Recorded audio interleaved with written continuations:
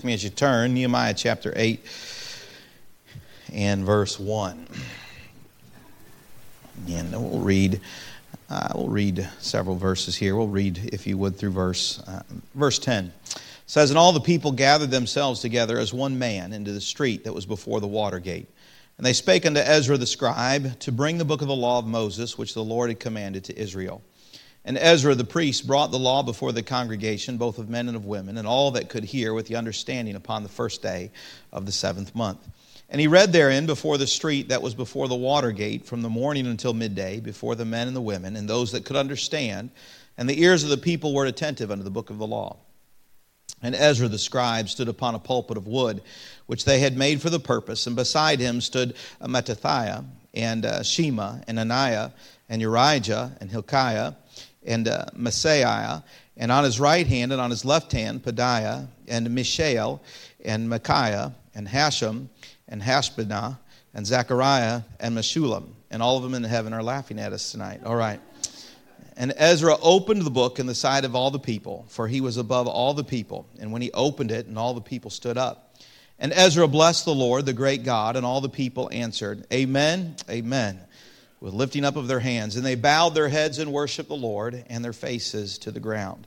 And Joshua, and Benai, and Sherebiah, and Jamin, and Akab, and Shabbathiah, and Hodijah, and Messiah, and all right, caused the people to understand the law, and the people stood in their place. So they read in the book of the law of God distinctly, and gave the sense, and caused them to understand the reading. And Nehemiah, which is Tirshatha, and Ezra the priest of the scribe, and the Levites that taught the people, said unto all the people, This day is holy unto the Lord our God. Mourn not nor weep, for all the people wept when they heard the words of the law. Then said he unto them, Go your way, eat the fat and drink the sweet, and send portions unto them for whom nothing is prepared. For this day is holy unto our Lord. Neither be sorry, for the joy of the Lord is your strength." Lord, we love you and we thank you for this passage of Scripture and these two incredible books that remind us of the faithfulness of God and the way you would continue to work in your people's lives, even after 70 years of captivity. And I pray that as we get a broad overview of these books, that it would open up our eyes to the Scripture as we read it on our own. But Lord, as well as we turn to the message tonight, I pray that you'd feed us from your word and strengthen our hearts. Lord, we love you and we ask these things in Jesus' name. Amen. You may be seated. The book of Ezra and Nehemiah, two books written after the captivity, really just after that 70 years of Babylonian captivity. As Jeremiah had prophesied, the Lord had given him the word, 70 years of captivity the people would face because of their rebellion against the Lord, specifically even in some of the areas of ignoring the Sabbath and various other things that they had done. And so God sent them into 70 years of captivity. These two books remind us of the faithfulness of the Lord. I'm thankful for a faithful God. And you see in these books that God would keep His word. He would bring them out of that captivity, and He would still work in the lives of His people, even during the course, even after all of that rebellion. Ezra is the continuation of the historical books. Matter of fact, the historical books from the time of post-captivity were Ezra, Nehemiah, and Esther. And as you read those, you get that glimpse there. But the prophetical books concerning this time were Haggai, Zechariah, and Malachi. And it's not in chronological order, as the Old Testament is not. But these are, specifically when it comes to the book of Nehemiah, it's the last in terms of time. It's the last of the books that records some of the last of times, the historical books, several years after the end of 2 Chronicles concludes. And it's one of those last in terms of what we see about the history of Israel before the New Testament dawns. The writer of this book, obviously, is Ezra, possibly of both of them. He is one character, I think, who has not received proper recognition. He was a descendant of Hilkiah and the high priest who found a copy of the law during the reign of Josiah. Ezra, as a priest, was unable to serve during the captivity, but he gave his time of study of the Word of God. He was, as the Bible says in Ezra 7:6, a ready scribe in the law of Moses, a ready scribe in the law of Moses. He had devoted himself to the Word of God. Ezra was a great revivalist and reformer. We're going to look at some of that revival here in chapter 8 here in a moment. But God would use him in an incredible way. He was probably the same writer. He also probably wrote 1st and 2nd Chronicles, and possibly, some think, Psalms 119. When you read Psalms 119, you see the devotion of the author to the Scripture and to the Word of God and his love for God's Word, and you see some of that unfold. Ezra was a ready scribe when it came to the Word of God. God would use him to help the people get the Word of God and to bring the attention of the people back to the Word of God, as he would write these books of Ezra, Nehemiah, 1st and 2nd Chronicles, and possibly Psalms 119. The theme of these books is obviously the Word of God. There are 11 direct references to the Word of God. Ezra drew the people's attention back to the Word. It was their disobedience to the Word of God that led them into captivity. And it was their obedience to the Word of God that would keep them out of it. And he drew their attention to the Scripture and to the Word of God. And I think, Christian, the Word of God is meant to be the central part of our life. He would emphasize the place of the Word of God in the total life of his people. In their religious, social, business, and political life, he would draw their attention to the Word of God. Friend, the hymn that we sing, Standing on the Promises, is not meant just to be a hymn that we sing. It's meant to be the way a Christian lives. That we review every aspect of our lives through the lens of Scripture, and we apply it to our life, and we live by its promises, and live by its commands, and live by its teachings. And Ezra would draw their attention to that. The key phrase of Ezra was trembled at the words of God of Israel. He would draw their attention back to it.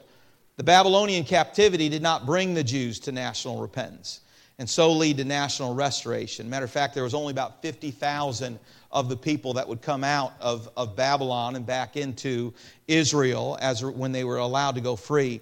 This is an amazing number when you consider how many went into captivity concerning those that came out. Some of them had grown comfortable in the prosperity of Babylon. They had grown comfortable there in its prosperity and in the things of the world. And so when it came time to go back, not only was it a difficult journey, but they had the benefits already of being in Babylon and living in that world. And some of them just did not want to go back. Though there was revival in the remnant that remained, there was no national revival. And as a result of that, we would see no national restoration of Israel. And that's not going to happen really. We see it in the nation of Israel a little bit, but primarily at the return of the Lord. But they saw no national revival in that, or no national restoration. The key word of Nehemiah is just the simple small word, so. It occurs 32 times in the book of Nehemiah, and it denotes a man of action and few words. Nehemiah was a man of action. He was a man that God would use to come back and rebuild the walls there around Jerusalem. Some of the key verses were Ezra 7:10. For Ezra had prepared his heart to seek the law of the Lord. There's an important verse to remember. For Ezra had prepared his heart to seek the law of the Lord and to do it, and to teach in Israel statutes and judgments. The call to the Christian is a heart prepared to seek the Lord and to do it and to teach it. It ought to be in the heart of all of us to grab a hold of the Scripture and the Word of God. Nehemiah 1:5. And it came to pass when I heard these words that I sat down and wept and mourned certain days and fasted and prayed before the God of heaven.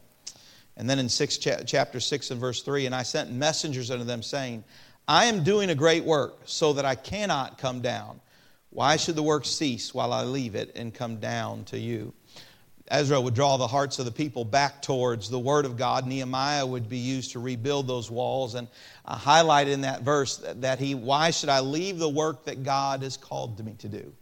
He wouldn't come down off the wall. He wouldn't come down off of serving the Lord. And some incredible passages of Scripture. These are probably two of my favorite books of the Old Testament. I wouldn't put them at the top, but pretty close to the top. Two of my favorite. There's so many lessons to be learned from these books for the Christian today. The purpose of the book: Nehemiah was a layman, and Ezra was a priest. In the book of Ezra, the emphasis is upon the rebuilding of the temple. In the book of Nehemiah, the emphasis upon building the walls of Jerusalem. In Ezra, we have a religious aspect of the return. In Nehemiah, we have the political aspect of the return. Ezra is a fine representative of the priest and scribe, and Nehemiah is a noble representative of the businessman. Nehemiah had an important office at the court and of the powerful Persian king. He had an important office. When we think of him being a cupbearer, we think of that as a small thing, but it wasn't in return. He was a very trusted person. He had a place in the court. He was a man who was highly respected in that day, and you can see the trust that the emperor would have when he entrusted him with the going back to Israel and rebuilding the walls. But it speaks of how God would use the laymen, if you will, in the building of the walls, and how He would use Nehemiah to bring about revival. And these two men that would labor together in their service of the Lord. And many lessons to be learned. Briefly, if you would, look at this outline here of the book. Outline of first of all, we see a return from Babylon led by Zerubbabel. The first chapters 1 through 6, are more about Zerubbabel and that first exit or first going back to Israel. It was by decree of Cyrus. The unique thing about Cyrus was in Isaiah 44:28 it says, "Who saith of Cyrus, he is my shepherd, and shall perform all my pleasure, even saying to Jerusalem, thou shalt be built, and to the temple the foundation shall be laid." 200 years before Cyrus was born, the Lord would name him and notice him as the one who would give the order for people to come out of Israel. One of the incredible things, just showing the reliability of the Word of God, is that 200 years before the Lord would announce His birth, prophesy His coming, and He would come and send His people back to Jerusalem. About 50,000 of them, not all would go. Not all would go. There's some other notes there. But finally in chapter 7 through 10, we see Ezra return. Ezra goes back for the rebuilding of the temple. And roughly just some 2,000 to 4,000 people would return with him when he would return back into Jerusalem. In Nehemiah, this last of the books, from a historical perspective, giving us some of the last timetables of the people of Israel, you would see the rebuilding of the walls. He would be about 15 years or so after Ezra would first go back. Matter of fact, between chapter 6 and chapter 7 of Ezra, there's a time span of about 58 years. Zerubbabel had gone back and taken those almost 50,000 people back into Jerusalem. And there was actually a time period of about 58 years before Ezra would go back to rebuild the temple. 80 years from Ezra chapter 1 to Ezra chapter 7, an entire generation of those would go back and be able to lay the foundation but not rebuild the temple. And then Ezra would return. After Ezra had returned, it would be about another 15 years before Nehemiah would come in order to rebuild those walls. And Nehemiah is an important book, because if you were to go to Daniel chapter 9, you'd see the Lord give that prophecy of 70 weeks and until the coming of the Lord, or 70 periods of 70 years, and or 70 periods of 7 years, leading up to 400 and some odd years before the Messiah would be cut off. It was the starting of that timetable of when the Messiah would come. And Nehemiah is that book that begins that timetable so that the people could have a countdown from the time they returned to rebuild the walls of Jerusalem to the time the Messiah was come. That is how, when the wise men would come to Babylon, they knew that general time frame. Matter of fact, what's sad is that wise men from the east came, but the people of God who knew the prophecies of God in Jerusalem, even knew where He was to be born in Bethlehem, completely missed it all. They had a timetable, they had a location, and they had all of those things, and yet they completely missed the promises of God. The Scripture under their nose, supposed to be students of the Word of God, and yet they completely ignored the timetable God gave them in Daniel chapter 9, the location that was there, and that God would give them, and over again, many of those incredible prophecies that they would miss. But it all began with Nehemiah and that returning to rebuild.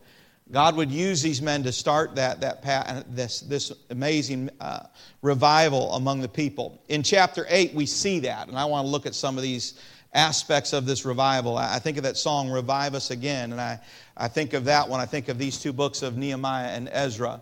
You went back in Israel's time, and go back into Israel history, you could see of times of when spiritual lows and spiritual highs. I think of the times under David. I think when the tabernacle was finished back under Moses. I think of when the temple was built under Solomon. We think of some of those kings who loved and served God and the spiritual highs to which God brought the people. And then we see those incredible lows. And the lowest of them all is when God let them go for 70 years into captivity.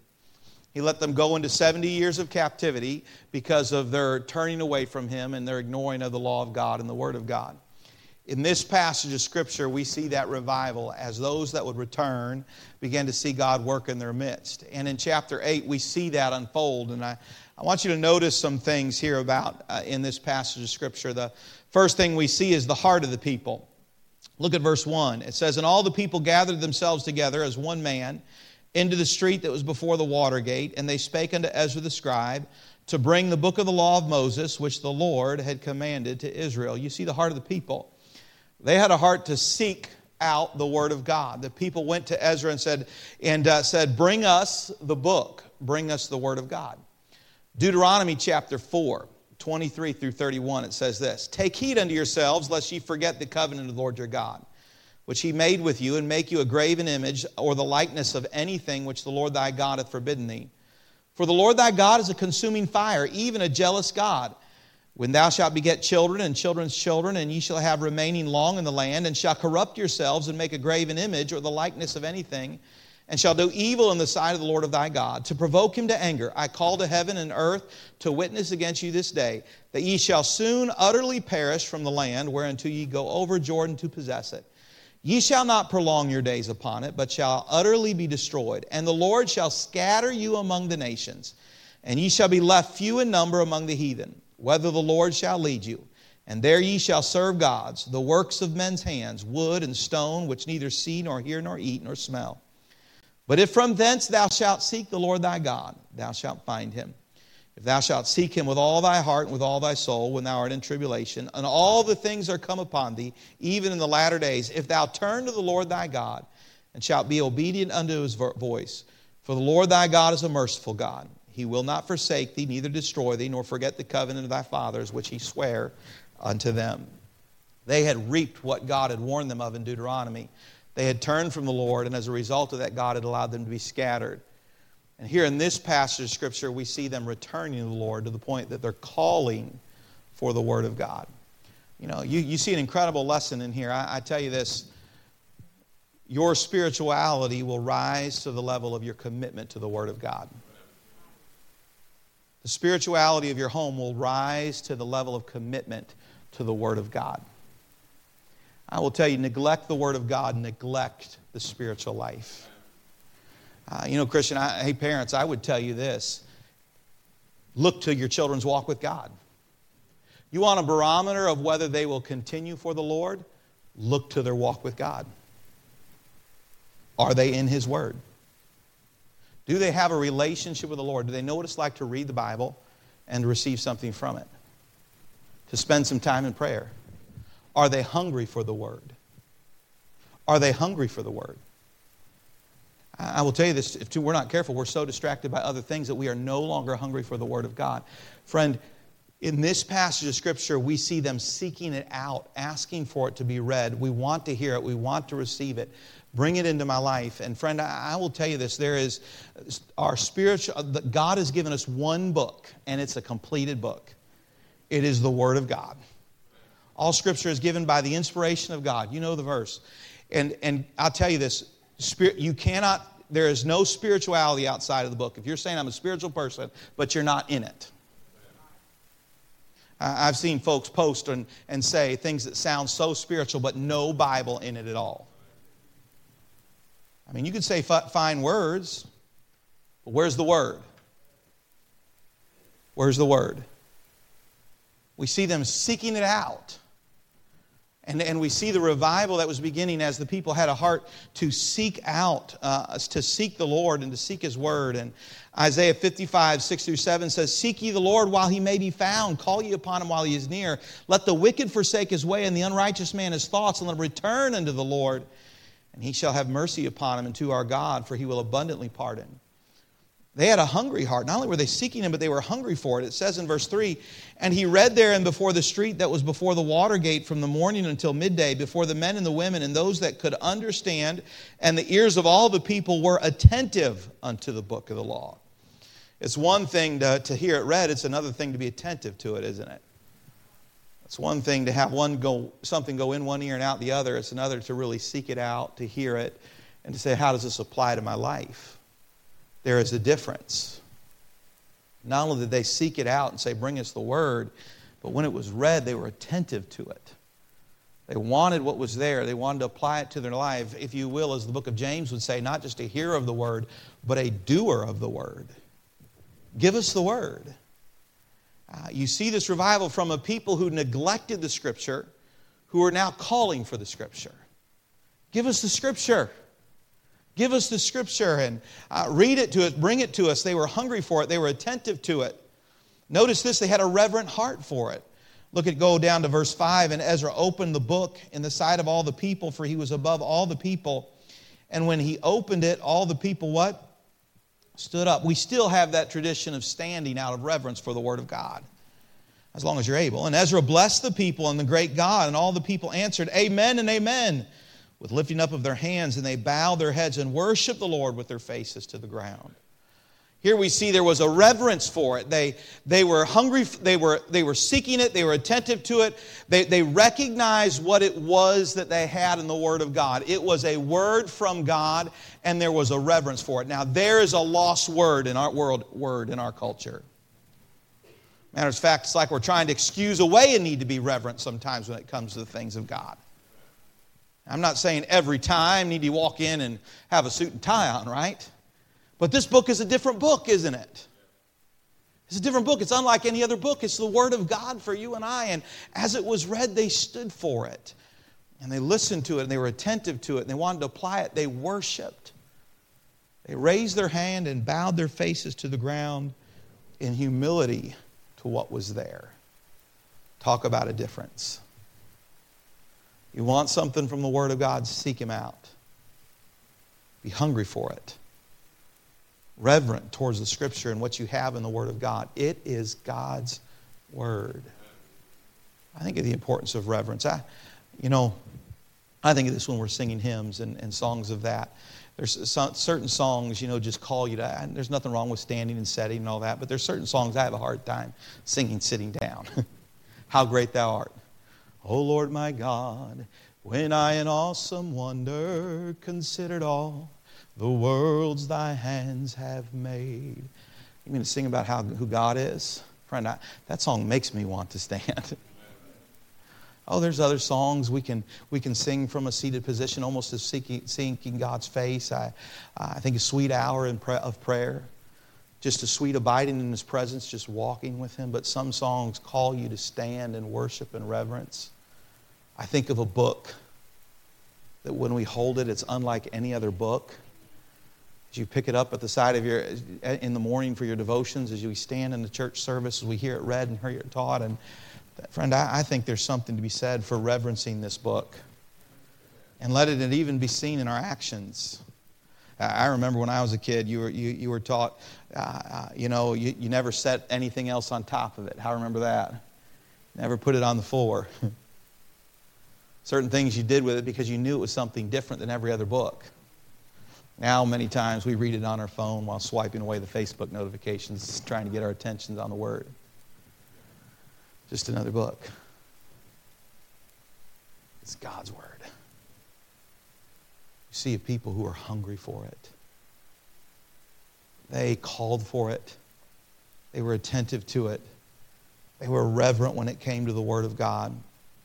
And it was the beginnings, if you will, of a revival. An Old Testament Bible conference. As their attention was drawn into the Scripture. The centrality of the Word. Let it be the centrality of the Word. Again, it was the pursuit of the people. It's what they wanted was the Word of God. In 2 Timothy 4, 3-4, it says, And for the time will come when they will not endure sound doctrine, but after their own lust shall they heap to themselves teachers, having itching ears, and they shall turn away their ears from the truth, and shall be turned into fables. And Paul would tell Timothy, there's coming a day when people are going to want nothing to do with the Word of God. They want to be entertained. They want short things, but they do not want the Word of God. That was not this people. Give us the Word. Give us the Word. Give me the Word of God. It's what I need for my life. And I tell you something, Christian, there ought to be a hunger in our heart for the Word. We ought to seek it. We ought to be hungry for it. We ought to be reverent towards it in the condition of our heart. And I'm not saying that when you walk in to have your devotions, you stand and open it up. But is it like any other book in your life? And yet, if we're not careful, we'll treat it like every other book of our life. Matter of fact, we'll look first to read what somebody has to say about the Bible than we will ever read to see what the Bible has to say about itself. And I'm all for devotionals. I read some on my own, but I will tell you this. Our first study should be the Word first. And there was a reverence for it, and it was the pursuit of the people. It was the point of the preaching. It was the point of the preaching. Verse 4, it says, "And Ezra the scribe stood upon a pulpit of wood, which they had made for the purpose." Verse 5, "And Ezra opened the book in the sight of all the people, for he was above all the people. And when he opened it, all the people stood up." Verse 8, "So they read in the book of the law of God distinctly, and gave the sense, and caused them to understand the reading." What he was doing was he was preaching. That's what he was doing. He was opening up the Word of God. He was reading the Word of God. And he was giving the sense of the Word of God and expounding the Word of God. And he was preaching the Word of God. And it was the point of the day to preach the truth of God's Word. Friend, it's a lot of why we do what we do in church. The point was the preaching. Can I tell you something? The point was the Word. When we go to church, the point is the Word. Now, friend, I enjoy great messages that prepare the heart and draw us into worship of the Lord and those songs and things of that nature, and it is a need. I enjoy the other activities and things that we have, but the point is the Word of God. I think in a junior church, when you go up the street, the games and the stories and all those important things, you grab a hold of the hearts of the young people, but the point is the message that will be delivered. As they're up there at Master Club, they'll have other things they're learning in competitions, but the point is the Word of God, that they would get it. And friend, when churches become, the bulk of them, about something else, we're missing the main point. In a lot of places, matter of fact, when you see this passage of Scripture, you're going to see in a moment how the hearts of the people were stirred, and we don't have a record of one song. Not one song. They didn't sing themselves into a feeling. God grabbed a hold of their heart through the Word of God. Now, don't get me wrong. I love music. And please, if you're a musician here tonight, don't feel like I'm running that down. I'm not. Because it's an important part. And I can take you to places in Scripture where the Bible calls our attention to sing. Matter of fact, I can take you to a whole book in Psalms that was the hymnal of the people of Israel. But the point of it all was God's Word. God's Word. I think of that even in music. Boy, music ought to be hinged around the Word of God. I think you can put a song into your life or throw it out of your life based on its obedience to the Word of God. Now, here's a sorry state. Many folks are filling their lives all week long with songs that sing about things that are contrary to the Word of God. They're singing themselves into the flesh rather than into the Spirit. That's what's happening. And matter of fact, even in our Christian circles, in our churches, the measure of whether a song stirs a man's heart is its closeness to the world's music and nothing to do with the content. That's not a stirring of the Spirit, friend. That is the flesh. The flesh can make you feel good. The flesh can make you feel good. But there was a pulling away from the Word of God. And what we see here in this passage of Scripture, there was a people that were hungry for it. They were attentive to it and seeking it out, and they were reverent towards the Word of God. And we see here as it became the pursuit of the people and the point of the preaching. And friend, it was the preeminent item of their life. Look at verse 3. It says here, "And he read therein before the street that was before the water gate from the morning until" what? "Midday. Before the men and the women and those that could understand, and the ears of all the people were attentive unto the book of the law." From the morning until midday. We're going to try that. No, we're not. All right. No, but did you see something? Why is it they could focus in on the Word of God? Because it was number one. It was number one. Do you know why we grow weary with the Word of God? Because it's not number one. It's not number one. We can go to ball games for hours. People can go to concerts for hours. But a message better be 30 minutes. A Sunday school lesson better be 30. If not, I'm wore out. I'm not saying there's not some normal, natural aspects to that, but I'm telling you something. What we see here is the number one thing in the eyes of the people was, give me the Word. Give me the Word. It was, in this passage of Scripture, we see it was the pursuit of the people. It was the point of the preaching. And it was the preeminent item of their day. And this was just the reading part as they read through it. And I would wage that we could listen to music in our hours for ears, but to put in the reading of the Scripture into our ears, how long? I'm going to say some of that's just the flesh is what it is, right? It's not what our flesh wants. It's not what my flesh is after. But we see in this passage of Scripture that what happened here is they began to hear it, and we see the heart of the people. They were hungry for it. They were seeking it. They were reverent. The centrality of the Word in it, the pursuit of the people, the point of the preaching, and the preeminent item. And then we see the move of the Lord. Look what happened here. It says in read verse 8 into verse 9. So they read in the book of the law of God distinctly and gave the sense and caused them to understand the reading. And Nehemiah, which is the Tirshatha, and Ezra the priest, the scribe, and the Levites that taught the people, said unto all the people, this day is holy unto the Lord your God. Mourn not nor weep, for all the people wept when they heard the words of the law. The conviction of the Lord set in. Romans 3:20. Therefore by the deeds of the law there shall no flesh be justified in his sight, for the law is the knowledge of sin. And their hearts, it smote them. They could see in the Word who God was, and they could see their own condition, and they knew they didn't measure up. Hebrews 4:12 through 13. For the Word of God is quick and powerful and sharper than a two-edged sword, piercing even to the dividing asunder of soul and spirit, and of the joints and the marrow, and is a discerner of the thoughts and the intents of the heart. Neither is there any creature that is not manifest in the sight, but all things are naked and open unto the eyes of him with whom we have to do. Boy, their hearts were convicted. As they made the Word of God, as they turned to the Word of God in hunger, as they heard the Word of God preached, as they devoted themselves to it and set aside everything else to it and listened to it for the day, as they focused their attention on it, something happened natural to the working of God, the conviction. Conviction. I will tell you, a lack of conviction in our lives is either due, when it comes to Scripture, it's either due to things that are not a message that's not central to the Word of God, or a heart that's not receptive to the Word of God. The Word of God is the Word of God. It's got to do something in my heart. It's going to stir in my life. And we see the conviction that set in as they heard it.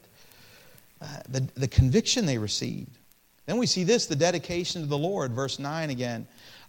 It says in the middle, at 9, then Nehemiah, which is the Tirshatha, and Ezra the priest, the scribe, and the Levites that taught the people, said unto all the people, this day is holy unto the Lord your God. Verse 10, then he said unto them, go your way, eat the fat, and drink the sweet, and send portions unto them for whom nothing is prepared, for this day is holy unto our Lord. I believe this, there was a change in their heart. Boy, when conviction sets in, it ought to bring about a dedication to the Lord. Nevertheless, the foundation of God standeth sure, having this seal, the Lord knoweth them that are his. And let everyone that nameth the name of Christ depart from iniquity. God calls us to depart from iniquity. They were convicted, and then they were called to dedicate something unto the Lord. Leave off the sin and dedicate it to the Lord. There was a change. They were in the midst of the feast days. Some of the feast days, you'll see this call here in a minute. And he was beginning those feast days anew. The feasts that had been neglected, the Sabbaths that had been neglected for so many times, he drew their attention back to them and dedicated them unto the Lord. There was a conviction that produced a turn and a change in their life. The Scripture, when we approach the Word of God and with the right heart and the right attitude, it does a work in our heart. The conviction of the Lord, the dedication to the Lord. Then we see this, the joy of the Lord. Notice what he said at the end of verse 10. Or no, we just read all the verse. Then he said to them, "Go your way, eat the fat and drink the sweet, and send portions to them for whom nothing is prepared. For this day is holy unto the Lord. Neither be sorry, for the joy of the Lord is your strength." So the Levites stilled all the people, saying, "Hold your peace, for the day is holy, neither be ye grieved." And all the people went their way to eat and to drink and to send portions and to make great mirth, because they had understood the words that were declared unto them. Boy, I think of this as you read it. There was conviction, there was dedication, and there was rejoicing. I think of this, friend. Conviction and dedication produce joy in the heart of a Christian. There's only one person who walks away miserable from a convicting message: the one who doesn't dedicate, the one who doesn't correct. A convicting message, a convicting Scripture that steps upon the toes of our heart, when we surrender to it, it produces a heart that is right with God and leaves joy in its place. Misery follows the one who refuses to dedicate. You know, that one who comes and they squirms all the way through the invitation and walks out, doesn't want to return because their heart's always bothered, their life's not right, and they blame it on the judgmental church. And really, everybody smiled and shook their hand on the way and was as kind as they could, but that church was still judgmental. No. The Holy Spirit of God was judging their heart, but they refused to get right. And they walked out miserable. You know what it's like to pick up the Scripture and have your heart touched and broken? You pray and you find the forgiveness and the mercy of God that's new every day. There's a joy that comes over your heart because you know you are where you should be with the Lord. Joy follows conviction and dedication. It brings rejoicing into the heart. But the heart that rejects it walks away miserable, as they should, because they are away from their God. And in this passage of Scripture, we see that revival beginning to sweep through Israel as they said, "Give us the word. Give us the word." They pursued it and they heard it and they received the joy of the Lord. And then we see it continue in verse 13.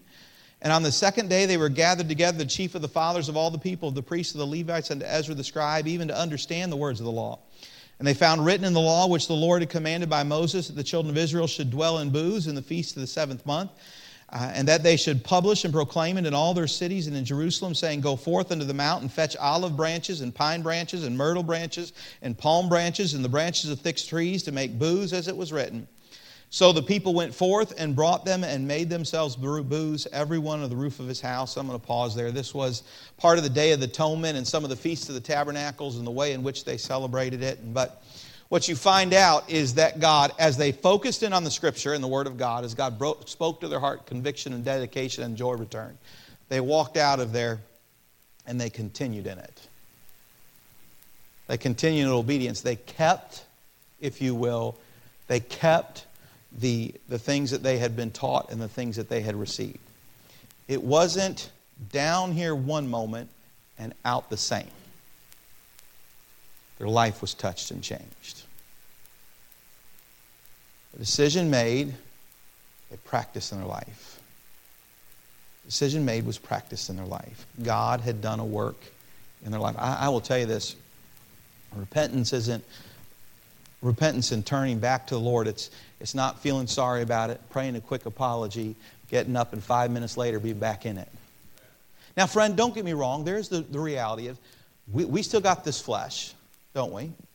The Bible says the flesh lusts against the Spirit and the Spirit against the flesh, and these two are contrary one to the other, so that you cannot do the things that you would. That battle's going to wage from this day to eternity, that flesh and the Spirit bucking up against one another, and you're going to struggle. I'm not going to say all things will be done and everything will be easy. That struggle will be different, but there's going to be a heart's desire and a walk that says I'm going to live different tomorrow than I did today because of what God did in my heart. I will tell you this, a commitment to wage the battle with the flesh is what enters in. Rather than contentedness to stay in the sin, There's a commitment to wage battle with the flesh. And some people just give into it. And others seem to decide to do battle with it.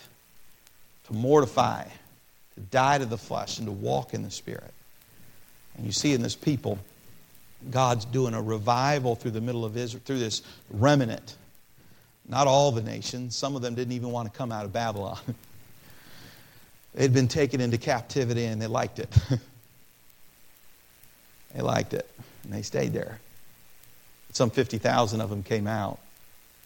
And revival was taking place. Give us the word. Give us the word. Give us the word. We want to hear it. We want it to be the number one. And we're hungry for it. Ezra would stand up on a pulpit wood way above the people and begin to preach the word. To read it, to give the sense of it, to preach and teach it. And as they heard it, their hearts were convicted over how they had been disobedient to it for many years and faced captivity to it, and their heart was broken and they wept. And Ezra said, don't stay down there weeping. There's a God who's brought us out. This day is holy unto the Lord. Start rejoicing in a heart that was changed and the joy that came. And as they walked out of their commitment to follow the Lord, that went beyond the moment. It went beyond the moment. Their life was changed. And what catches my attention about it all is the Word of God. All of it had to do with the relationship to His Word. All of it. A relationship to His Word. I will tell you something, Christian. All of it has to do with our relationship to His Word. In your home, you've got 5 children. You know, I'm doing some things to shape their behavior. There's something more important to me than just shaping their behavior. It is their heart. Do you know what the most important day of their day for me is, for every day? To walk into the schoolroom? No. To walk into their chores? No. There's a moment when they get up, walk down, take their Bible open, and read it on that couch in the morning before they go about their day. The most important moment of their day for me is that moment. Friend, everything else is good, but if they don't get from God in that moment and don't learn to walk from God, I will put an expiration date on when they come here. Put an expiration date on it. You can have a creed and no relationship, and you'll walk away from a creed, but it's hard to walk away from a relationship. My heart's desire for my children and everything that they get is they know how to get a hold of God. To turn the pages of Scripture, to read it. To have God speak to their heart. To pray and ask of God, and to walk out that door and be surrendered to the Lord in their life. That is the most important moment of their day. When it comes to Sunday, the most important moments of their day is when the Word of God is taught. If I have an educated child, but not a spiritual child, I've focused on the temporary and missed the eternal. If I have a wealthy child, but not a spiritual child, they'll have got the temporary and missed the eternal. If I have a talented child, but not a spiritual child, they will have talent for a time, only for it to fade. The most important thing of their life is their spiritual life, and everything else must come into line with their spiritual life. And I will tell you this, Christian, for you, your relationship with the Word of God matters. And when you look to your family, their relationship with God is what matters. You ought to look at your family in your eye, look at your children in the eye. You ought to ask them, where are you reading in your Bible? What did you get from your Bible? What are you praying for? If they don't have it, give them a place. If they don't have a prayer list, help them start one. And lead them. Bring them up, dads, in the nurture and the admonition of the Lord. Teach them. It's hard to bring someone to where you are not. So get one yourself. Get one yourself.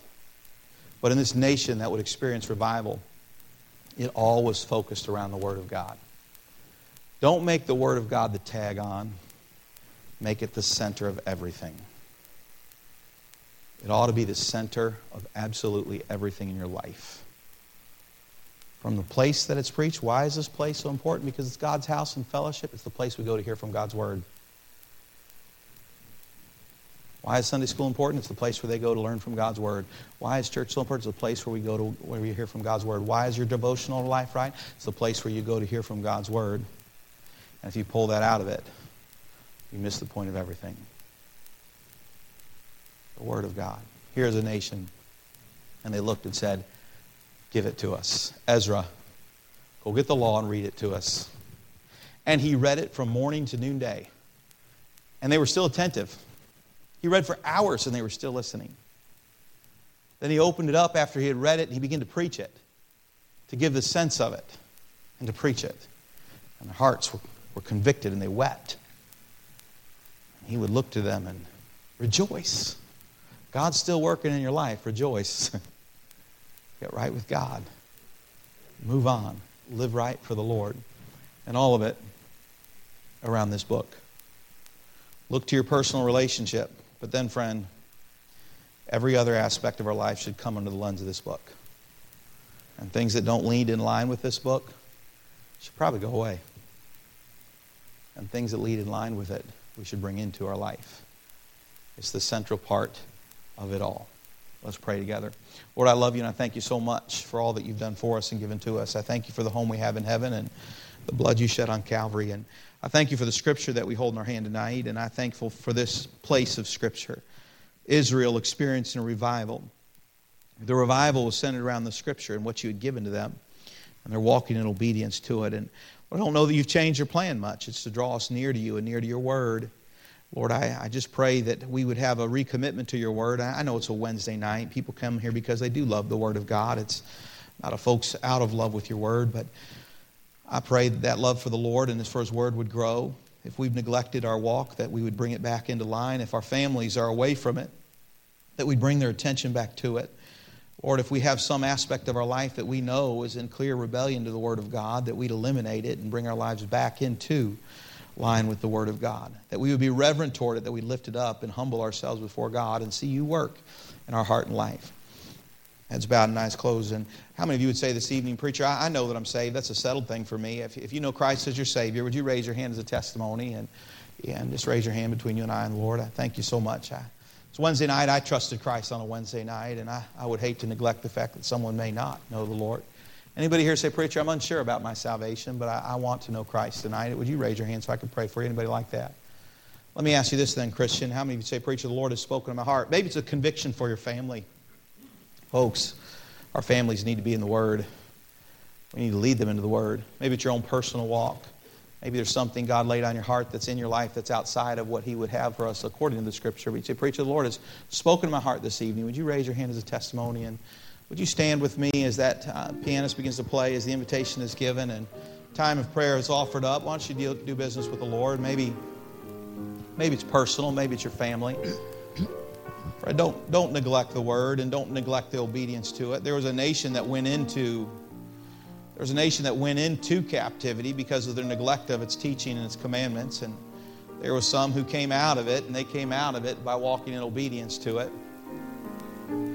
Friend, we're either on our way into bondage or on our way out of bondage based upon our commitment to the Scripture, whether walking in line with it. But as God has spoken to your heart, do business with the Lord this evening.